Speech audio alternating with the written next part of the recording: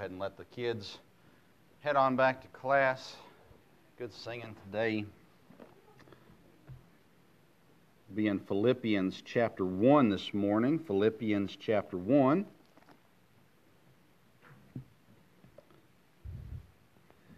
One of the hardest things I have as a preacher is knowing where to go after I finish one series. So we finished Nehemiah and what we were going to cover in Nehemiah last week, and then I'm stuck. I'm like, oh no, what's next? And start praying through, and actually Philippians 4 was the area that I wanted to go to, and the Lord said, well, let's just start at Philippians 1 and work our way there. You'll eventually get there. So today we're going to look at Philippians 1, the first 11 verses of Philippians 1. And we're looking at the church of Philippi, and you'll see here, if you go back and look, we won't do it this morning, in Acts chapter 16, you'll see Paul on his second missionary journey, finds his way to Philippi. He actually got a vision that said, come and help us, and the Lord sent Paul that direction, and not the original area he was planning on going, but he went as God directed him to go, and helped with the establishing of the church in Philippi and helped the church there. And so now this is years later where Paul is writing a letter to the Philippians, and we have it recorded by the inspiration of the Lord for us here in Scriptures. And so let's read the first 11 verses here of Philippians chapter 1. We'll pray, and then we'll kind of jump through these 11 verses. Philippians chapter 1 says, Paul and Timotheus, the servants of Jesus Christ, that's obviously Paul and Timothy, to all the saints in Jesus Christ, which are at Philippi, with the bishops and deacons. Grace be unto you and peace from God our Father and from the Lord Jesus Christ. I thank my God upon every remembrance of you, always in every prayer of mine, for you all, making request with joy for your fellowship in the gospel from the first day until now, being confident of this very thing, that he which hath begun a good work in you will perform it until the day of Jesus Christ. Even as it is meet for me to think of this of you all, because I have you in my heart, inasmuch as both in my bonds and in my defense, or the defense and confirmation of the gospel, ye are all partakers of my grace. For God is my record, how greatly I long after you in the bowels of Jesus Christ.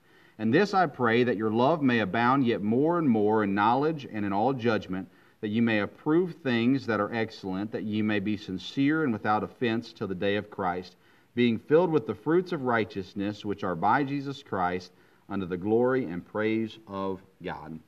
Lord, I pray for your help this morning as we open up the book of Philippians and we begin to study through this letter to this church. And Lord, I pray that we would begin even now to learn and to grow, and Lord, that you would challenge us through your word this morning. God, I pray as we look at just this introductory part of this book and of this letter, Lord, I pray that you would be able to speak to our hearts in areas that we need to grow and improve in. And Lord, I pray that as well you would encourage us. There is much encouragement in this passage. Lord, I pray that as I present these 11 verses, that I would do it clearly and that I would do it correctly. I pray in Jesus' name, amen. We see here this letter being written. There are really two different kinds of letters. I'm sure there's more than that, I suppose. But you have a letter of encouragement, a friendly letter, and then you have a letter of admonishment sometimes as well. And I don't know if you've ever met the person who likes to write strongly worded letters, whether it be to politicians or to different people in the world, to let them know how they feel about something. My wife is a letter writer in the sense that if she has confrontation, she would prefer to do it through a letter form than through verbal form, because she'll cry if she's talking to you in person. So, and I haven't gotten one of these letters in a long time, thankfully, but early on in our marriage, every now and then I'd walk in and there'd be a letter waiting for me, and it wasn't a sweet, lovey-dovey letter. She was willing to say that to my face, but the other things I got to read and then have a conversation with her about. And I've heard many people talk about writing strongly worded letters to their bosses or to politicians or to different things like that as well. Here, Paul is writing to the church of Philippi, and he includes Timothy as a author of this letter, although Timothy was just serving with Paul and as far as we can tell, didn't actually have anything to do with the writing of the letter. But nonetheless, we see this letter written. So let's start. I've got three things today: the letter, the love, and the prayer. So let's start off with the letter. The first two verses cover this. Who is this letter from? It is worded here so well in verse number 1, the servants of Jesus Christ. Paul and Timothy, the servants of Jesus Christ. I don't do this a lot because I'm afraid it makes people think that I'm trying to sound smart, and I think by now you know better. But the Greek word doulos is the word used here for servants, the idea of being bound to or property or purchased property of. Now, let me say this because I didn't know this until I had and was forced to take Greek class in college. But when I took Greek class, one thing I learned is it does help me understand a little better the things that are in the Bible. The New Testament is mostly written in Greek, the Old Testament in Hebrew. And so I never took Hebrew. I chose the Bible major that didn't make me take Hebrew and only made me take Greek. So I never studied Hebrew. But in the Greek, one of the things I was talking to the teenagers about this morning, the Greeks use more words than we do. And in English, we have usually a word that we use. So for instance, love is a good example.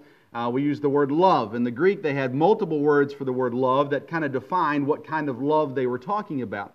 So if you take the time, anybody can do this. It's free. You can Google it. There's different apps that you can download. But if you have a chance to have a concordance or a Greek Bible of some sort that'll have it, I have it online, so I just hit the button on the word and it tells me what the Greek word is and what that Greek word meant. And it really does help if you're just taking time to study the Bible. It can help you, and you don't have to actually know Greek. You just have to pull it up online. Pretty simple. But it can help you kind of better understand exactly what's going in, and the Lord helps with it, obviously, more so than knowing Greek. And you don't have to know Greek or study Greek or even look up Greek to understand the Bible. God will help you. But if you're trying to study out things, it is helpful. And here this word for servant used in the Greek gives us the idea of, again, of being purchased property of or bound to. And Paul and Timothy remind us here of the importance of the fact that they are servants to the Lord Jesus Christ. Why? Because Christ purchased Paul and Timothy. Christ purchased me, and Christ, Lord willing, has purchased you as well. You see, when we are saved, we are then purchased by the blood of Jesus Christ. When Jesus Christ died on the cross for us, He purchased, He paid the penalty, He paid the price of our sin. And so if I have accepted Jesus Christ as my Savior, if I have put my trust and my faith in Jesus Christ to save me from my sins and from the penalty of my sins, I am then purchased by Jesus Christ. I am now a servant of Jesus Christ. The great thing about God is He expects and He desires for us to serve Him, but God doesn't make us, in the sense that God gives you the choice: are you going to obey or are you going to disobey? And when you disobey, there will be consequences. When you don't follow God, there are consequences. But God is not like a slave master as you think of slave masters. But Christ did purchase us with His blood that was shed on Calvary. Christ purchased Paul and Timothy, and they understood as they addressed this church that we are not servants to the church. We are not servants to the Christians. We are not servants to anyone on this earth, but we are servants of Jesus Christ. This letter is from the servants of Christ, Paul and Timothy. And again, I mentioned this at the beginning, but I think it's a good lesson here, Paul including Timothy as he writes this letter. You see, the Bible teaches us that the older Christians, the more mature Christians, are to help train and teach and bring under their wings, so to say, the younger Christians. It's important for mature Christians, so not necessarily even in age. Sometimes it is just someone who knows the Bible, who's studied the Bible longer, a more mature Christian, can bring on someone else underneath them and help to teach and to train and show them what the Bible says about different things and teach them. Paul is doing that with Timothy. He's training him for the ministry. And he includes Timothy here. And I think sometimes we get a little lost in, well, the older are supposed to teach and train and lead the younger. We fail sometimes to include the younger. I've met too many older people who are mentors to younger Christians, but the younger Christians don't know how to do anything because all they've been doing is getting coffee for the older Christian or just kind of following along on a leash instead of actually being involved in and actually getting hands-on experience and training in the things of the Bible. if you are teaching someone how to share the gospel, you want to show them by example. You want to teach them that way. So you show them, this is how you share the gospel. You take them with them as you meet with somebody for coffee and share the gospel with them. My dad did this with me. I remember very clearly, I don't remember how old I was. I would assume 7, 8, 9 years old, somewhere in that range. My dad had scheduled a meeting with a minor league baseball player. He played for a team in New Orleans, but they were in Nashville playing baseball. And my dad had met him through a mutual friend. And so Dad said, Vince, why don't you come with me? We're going to take John out to eat, and we're going to share the gospel with him. And so we went to Cracker Barrel. I remember I got one of the glass-bottled root beers. And the bad thing I learned that day was you don't get free refills when you get the glass bottle at Cracker Barrel. You have to get the cup if you want a free refill. So I only got one. But anyways, I got some ice cream. I remember that too as well. And we ate and just had conversation with John. And then afterwards we went back to the hotel where the team was staying and found an empty conference room. And my dad shared the gospel that day with John. Let him know that God loved him. And that even though John was a sinner, and although John deserved hell, as so did I and my father, that Jesus Christ came to this earth to pay the price for his sin. My dad used an illustration about a plane ticket, and I don't remember it all exactly how he did it, but he talked about the fact that Jesus Christ was the gift being offered to John, a free gift, nothing that John had to do for it, with no works that John had to do. It was just simply he had to receive the gift that Jesus Christ offered. And I remember John watching and listening, and I remember John bowing his head and praying and asking God to be his Savior. And that was really the first time that outside of a church setting I had seen the gospel shared, but I still remember it. My dad has done that with many different people, co-workers over the past, and friends and different people that he's met. And he has taught through showing me, but not only do you teach by showing, you actually have to allow the person you're teaching to try it every now and then. Otherwise, they'll be left alone, and you won't know if they've actually received the training and the teaching and understand it so well. I remember our youth pastor in 9th grade, he had what he called a youth council. He had about, I think it was 8 of us, 4 guys and 4 girls, and he used us in planning activities and doing different things. And one of the things that we had to do in order to be on the youth council was we had to go out every week during the church's door knocking time and go out and share the gospel with people. Now, I don't know that I would do it the same way he did. They took us out in a van, dropped us off in a neighborhood, and said, we'll pick you up in an hour. I'm not sure that was the best way to do it, but nonetheless, they sat us in a room and taught us, this is how you share the gospel. This is what the gospel is. These are verses you can use. This is kind of how you can initiate the conversation, things like that. And then they sent us out to do it. And you see, oftentimes when we get caught up in this mentorship or this idea of a more mature or older Christian teaching a younger Christian, we get a little caught up in the enjoyment of being the teacher, and we fail to actually train. And you see, Paul with Timothy not only taught Paul, and I'm sure they had many great conversations on their journeys and travelings, but he also included Timothy. And so as he wrote the church of Philippi, he was helping Timothy for down the road to have a better rapport with this church, and understanding that they would respect him better. Because, Paul was quite the guy. And you imagine that when Paul knew that eventually his life was going to end, his ministry was going to end, Paul was the kind of guy that you could oftentimes maybe fall into this trap of going, well, you're not Paul. You're not as good as Paul. You don't preach as good as Paul. Or you don't have the same testimony as Paul. Or you don't have the same charisma as Paul. Or whatever it is, Paul was wise in including Timothy in his ministry with these churches so they understood, hey, it's me, Paul, as well as Timothy. We're writing to you as servants of God. Hear this letter to you all in the church. That's important to remember. So it's from the servants of Christ. It's to the saints there at Philippi. It says in verse number 1, to the saints in Christ Jesus which are at Philippi with the bishops and deacons. So he addresses the entire church, not just the leadership of the church. He does mention the bishops and deacons, which is the 2 offices that God has ordained for the church. Sometimes churches have other offices, and it's perfectly fine. But these are the 2 offices we read about in the Bible. It's given qualifications in the Bible. Bishops, pastors, same thing, just different terminology. And then the deacons as well. And so we see this letter is being written to the church at Philippi, to those that were in the church there, Philippi Baptist Church or whatever. It's just the church of Philippi. All right, so then that's the letter. Number 2, let's look at the love that Paul had as he's sharing here and as he's writing and he's reaching out to the church at Philippi. He really shows the love that he has to the people. Look in verse number 3. It says, I thank my God upon every remembrance of you. So in showing forth the love that Paul had, number 1 is joyful remembrance.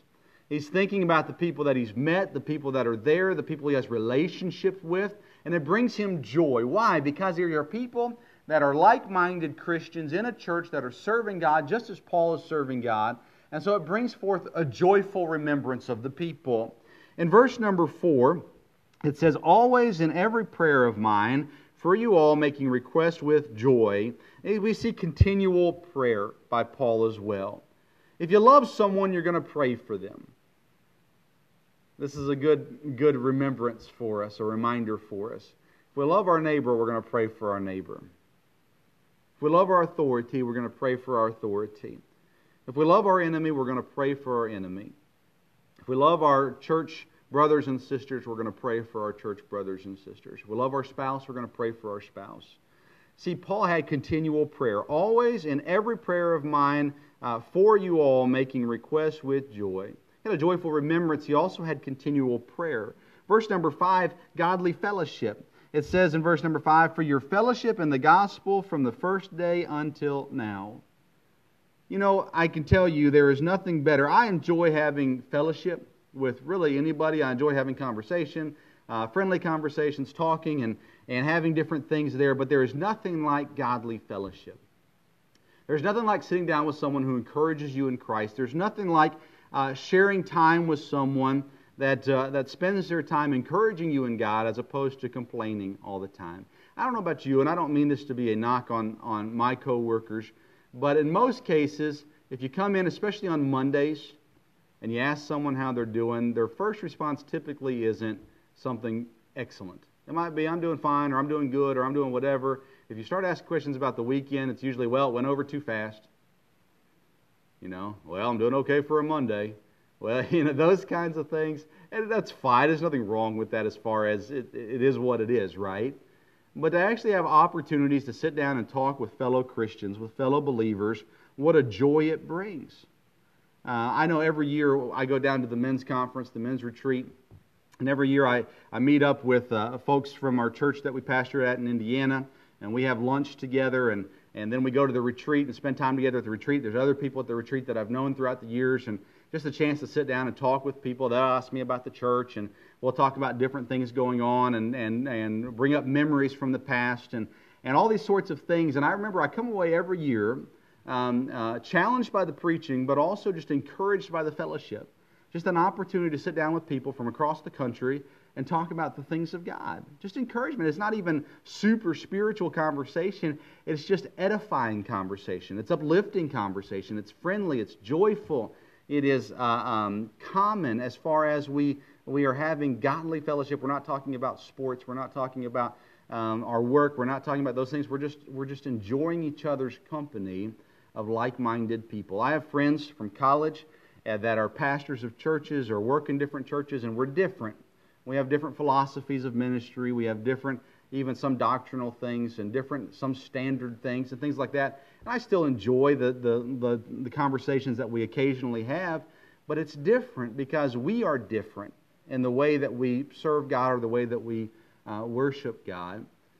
And so when I sit down with people who worship the same way that I do, it's just encouraging. It's just edifying. And here we see that being brought up, the godly fellowship that was had between Paul and this church. Then in verse number 6, we see a Christian confidence. Being confident of this very thing, that he which hath begun a good work in you will perform it until the day of Jesus Christ. We see here this confidence that God will see us through, that God's work does not go unfinished.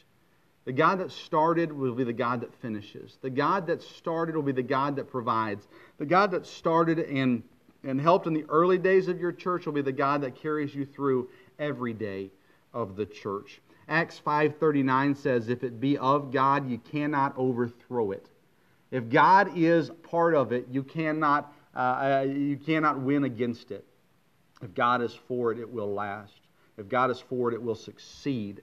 And definitions of success is different to every person, but all that matters is that it matches God's definition of success. And here is a confidence that the God that started the church at Philippi is going to see you through and perform it until Christ's return. You know, the God that started this church, my family are the people that God used to start it, but without God, this church wouldn't have made it off the ground. Honestly, without God, the church, I don't know how we would have got our first building. I don't know how we would have got our second building. I don't know how we would have got our third building, and I surely don't know how we would have got this building. Without God, I don't know how we would have gotten any person to attend the service. Without God, I don't know how we would have paid the bills. Without God, I don't know how anything would have worked, and honestly, I don't think it would have. There's a confidence that Christians can have, knowing that the God who began a good work is the God that will perform the good work, the God that will see it through. Then we see a passionate partnership here as well. Look in verse number 7. Even as it is meet for me to think this of you all, because I have you in my heart, and as much as both in my bonds and in the defense and the confirmation of the gospel, ye are all partakers of my grace. For God is my record, how greatly I long after you in the bowels of Jesus Christ. We see a passionate partnership between Paul and the church at Philippi. He says in verse 7 that you are all partakers of my grace.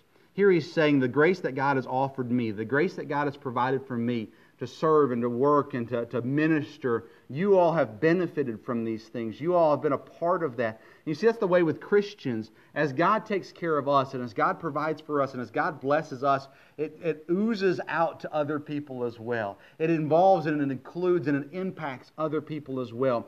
For the goodness that God has given me, for the grace that God has given me, for the mercy that God has given me, for the blessings that God has given me, it has impacted you as well, because you've been a part of it. God's providing for us in 2014 to start the church impacts the newest people in our church. Because without God's provision in 2014, we wouldn't be around in 2020. Here Paul is saying, I've ministered and you have been helped because of it. God has helped them because of the fact that God has helped Paul. They are connected in ministry because it has impacted them as well. In verse number 8, he talks about the longing to see them, to minister with them again in person, to hear updates from them, to see God working in their church. There are times where God just provides a partnership with someone else, with another Christian, and boy, how it helps them. I remember the first time that our family met Mark and Aura Pereira. It was in 2014, the early parts of 2014. We were in a church in Tennessee, in a missions conference. We were a part of the missions conference, and Mark and Aura were a part of the missions conference. We met them as all the missionaries that were there to be a part of it met at the church on the Saturday, and so we met each other then, and immediately just kind of clicked. And then throughout the week, got to talk with them more, got to know them more, and then I believe it was 2016 when Mark and Aura came to our church and presented their ministry at our church. And again, just the time we spent with Mark and Aura, there was a connection there. There was a partnership there. And I'm so thankful that our church chose to support Mark and Aura and be a part of their ministry, because every time we just have an opportunity to talk, there is an immediately a connection between us. There's a partnership. There is a like-mindedness. There is a desire to serve God. There is a desire to start churches. There is a desire to minister and to serve. There's a desire to edify. There's a desire just to help each other in ministry. And I think you all have sensed that too. When Mark spends time here and Aura spends time here, our church has just bonded very well with Mark and Aura. I had dinner with Michael Kelly a few weeks back, and Michael shared with me that him and Danielle, he said, there's something about your church that me and Danielle we immediately clicked with. There is a bond there. And he said, I don't know that I can explain it, but we feel about your church something special, a connection with your church. And that's not a weird, super spiritual connection, okay? It is just a natural, they fit. It makes sense. There is a commonality between them. There is a partnership. And I pray that we have that with all of our missionaries. And I'm so thankful for the missionaries that we support and the missionaries that we have a small part in. I greatly appreciate that. But that's what we're talking about, that passionate partnership, that commonality that Paul felt with the church at Philippi. And I believe the church at Philippi felt it with Paul as well. There is a love and a compassion here for this church. So then that leads to the prayer that Paul has for this church. Look in verses 9 10 and 11. Verse number 9, he prays that they would be a loving church. And this I pray, that your love may abound yet more and more in the knowledge and in all judgment. He prays that their love may abound, that it would continue. That the love that they're showing to their fellow church members, the love that they're showing to their community, the love they're showing to the world, that it would continue, that they would continue to be a loving church. Then he prays that they would be a knowledgeable church, as it says there at the end of verse 9, more in knowledge and in all judgment. That they would know God, that they would know right, that they would know what they are supposed to do, that they would follow God in the ways that He would have, that they would listen to God's Word, that they would listen to God's teaching, that they would be a church that was knowledgeable in what God would have for them. We've committed our church to be that kind of church, a church that is knowledgeable of what God would have for us. Our name of our church is what guides in that sense, Bible Pathway, that we would follow God's Word and the pathway that He would have for our church. We're not saying that every church has to do it the way that we do it, but we are saying the way that we do it is the way we believe God wants us to do it. And we're going to follow that, and we continue to try to learn and be knowledgeable of what God desires for us. In verse 10, he prays that they would be a discerning church, that ye may approve things that are excellent. A discerning church. Not everything in the Bible is thou shalt not and thou shalt. Not everything in the Bible is as easy as God just simply laying it out for us, saying you have to do this, you should do this, or you should not do this. But God does teach us in the Bible what He would desire for us, what is right and what is wrong, and what He wants for us. And through our studying of the Bible and through our prayer, God helps us to discern what is right. Know the difference between godly and opinion. Listen, everybody has an opinion. Everybody does. I do. I have strong opinions. And as a pastor, I oftentimes get to hear other people's opinions as well. And we have to understand what is godly or what is right and what is opinion. Sometimes it's not a bad opinion, but it's just not what God desires at that time. And we have to be discerning of what God desires for us. And that was Paul's prayer for the church of Philippi. Then in verse 10 it continues, and he prays that they would be a genuine church. It says that you may be sincere and without offense till the day of Christ. A genuine church. Acts 24:16 says, and herein do I exercise myself to have always a conscience void of offense towards God and towards men. So he says, Paul is praying here, I want you to be genuine or sincere. I want you to be genuine. I want you to do the things that you do because you love God, because it's what you desire to do. I want you to be able to have a clear conscience in what you're doing. As it says in Acts there that he says, I do what I do to have a conscience void of offense both of God and of men. That, number one, that I'm not offending God in the things that I'm doing, and that I'm doing it in a peaceable manner so that people who are offended are only offended because they're going to be offended by everything, not because of actually something that I did wrong. So I'm doing what I do to make sure I have a clear conscience, that everything that I've done because I believe it to be right and to be good. And that's the only way you can live a life that is clean or clear of offense of God and men. Doing what you're doing because you know, because you've prayed about it, because you've studied God's Word on it, you know it's what God would have you to do. Be genuine in the way that you live. Be genuine in the way that you do church. And then lastly, he prayed that they would be a fruitful church. Verse 11, being filled with the fruits of righteousness, which are by Jesus Christ unto the glory and praise of God. This is important. He says, I want you to be fruitful by Jesus and for God's glory. Fruitful, again, can be looked at different ways. Either way, it is producing, right? Something is being produced. But some people would argue, well, if you only have so many people in your church, then are you fruitful? And these kinds of things. And I don't believe you can be a numerical church and be focused on numbers. We always want to have more people. We always want to help more people. But at the end of the day, we have to be fruitful by God, having God provide the fruit, and then for God's glory, for the purpose of God's glory. Fruitful by God's definition and not the world's definition, not our definition, but God's definition of fruitful.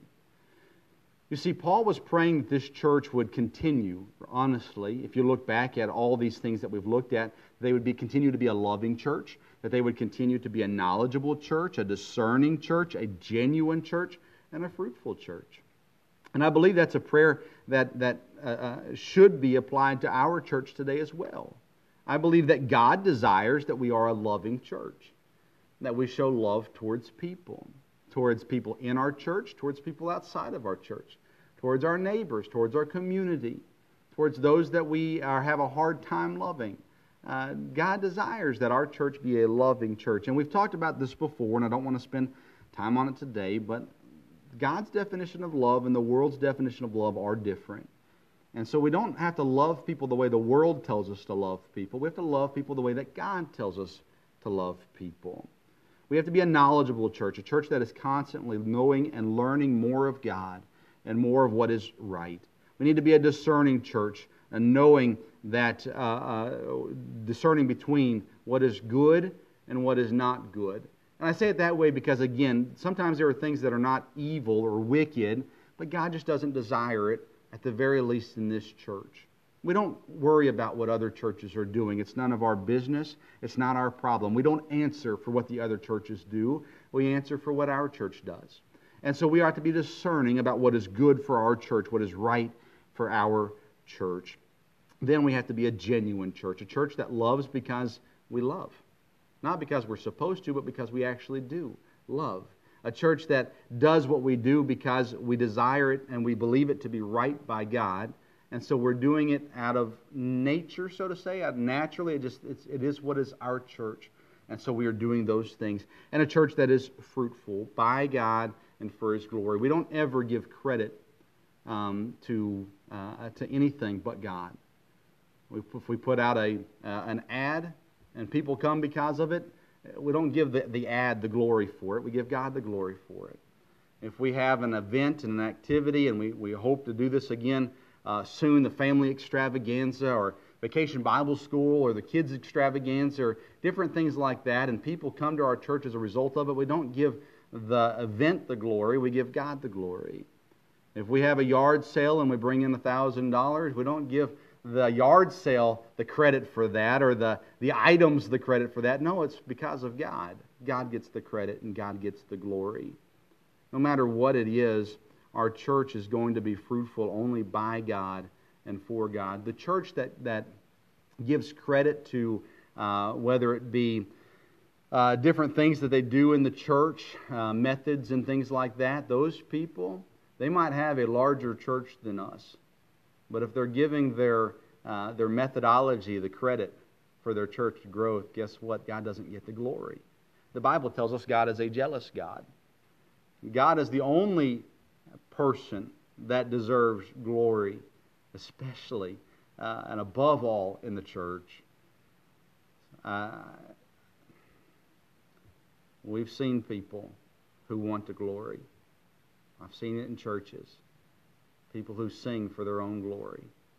People who teach for their own glory. People who clean for their own glory. People who do whatever for their own glory. And listen, I hope that we're grateful, we're appreciative of those that are involved and do their part to help. I'm incredibly grateful for it, and I'm trying to do better expressing that gratitude because I'm not very good at that. But at the end of the day, it should be done for God's glory. And if it's not, what's the point of doing it? If you're singing for your own glory, guess what? This is the wrong church. You're not going to get a record deal by singing at this church. You're not going to get anything super special by singing at this church when it comes to the world's standards. But if you do it for the Lord will bless, and the Lord will give you your due reward. And better off, God will be praised and glorified within the church and maybe the people sitting in the church. The reason, by the way, we do special music when we do it, the purpose and the timing of it, it's there to prepare the people listening for the message of God. So we sing it right before the sermon is preached. And the purpose of a special song that we do, and this could vary a little bit. Kids are singing. We like to get kids involved and things like that. And I'm not sure if they fully can comprehend that. But the idea in the songs that we sing as special music is to help prepare the heart and the person listening for what is about to come, the message of God's Word. And so we do these things for the purpose of the glory of God, and we need to make sure that we are this. This church of Philippi, and there's some incredible things in the book of Philippians. When we get to chapter 4, I'm really excited about it, but we're still a number of weeks away from that. But there's some great stuff about a Christian and mental health and being mentally where God wants you to be. But within this book, we're going to learn, as God is teaching this church of Philippi, encouraging and challenging them in different ways. We're going to learn many things. Next week, we'll close out chapter 1. As we continue forward, there's some really, really good verses in here that are going to teach us a lot. But today, can I encourage you this in the same way that Paul was trying to encourage the church at Philippi? Number one, understand that we are servants of God. He was doing this by example. We're servants of God and no one else. We are bound to or purchased by God. So let's serve Him. Then let's love. And love will bring us joyful remembrance, continual prayer, godly fellowship, Christian confidence, and a passionate partnership. And then our prayer ought to be that we would be a loving church, a knowledgeable church, a discerning church, a genuine church, and a faithful church. Let's pray. Lord, thank you for letting us come today. Thank you for your word and what it can teach us. And God, I pray that you would just continue to develop this church into the church you want it to be. God, I pray that this morning, if there's anything that you've spoken to us about, that God, you would continue to train and to teach and to guide us in the way that you'd have us to go. Lord, help us to follow it. Help us to be obedient to it. Lord, I pray like Paul, we would encourage one another. Lord, I pray that as we love people, we see that all the things that come with being compassionate and loving those around us. God, may we have a joyful remembrance of those fellow Christians, a continual prayer for them, a godly fellowship, Lord. There's nothing like that. A confidence in you, Lord, that you will see us through what you've started. And Lord, that we will continue to have a partnership one with another, understanding that we are connected because of your word and the gospel. And God, I pray that our church would be loving, knowledgeable, discerning, genuine. And God, that we would give you all the glory through the fruit that you provide for our church. And God, we're so thankful that what you're doing for us. God, I pray this in Jesus' name. With our heads bowed and our eyes closed, would you please stand with me? We won't have a long invitation today, but if the Lord's spoken to you about something today that you'd like to pray about, I pray that you would. Maybe today you just take a moment and say, Lord, thank you for what you're doing in our church. Thank you for what you've provided for our church. God, help our church. That's what we need to be praying today. God, help our church to be what you want it to be. A truly loving church and knowledgeable and discerning and genuine and fruitful.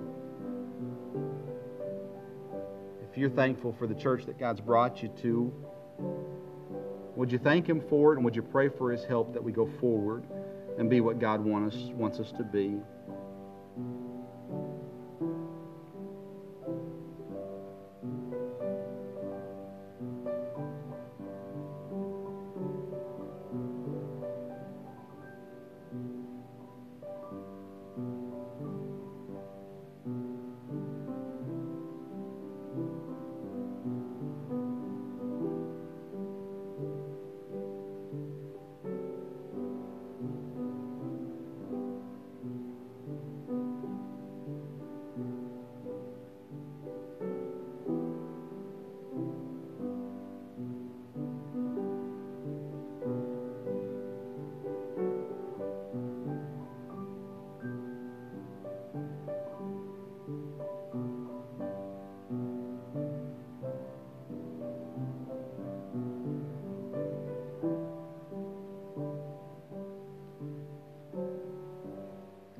Jason, would you come up here for just a second, please? We're going to sing just the first verse of Amazing Grace, and we'll be dismissed. Thank you for your good attention this morning. I hope that you'll be back at 1 o'clock to join us if you're able to as well. Jason's going to lead us in Amazing Grace, just the first verse, I guess chorus, whatever that is, of Amazing Grace, and then we'll be dismissed.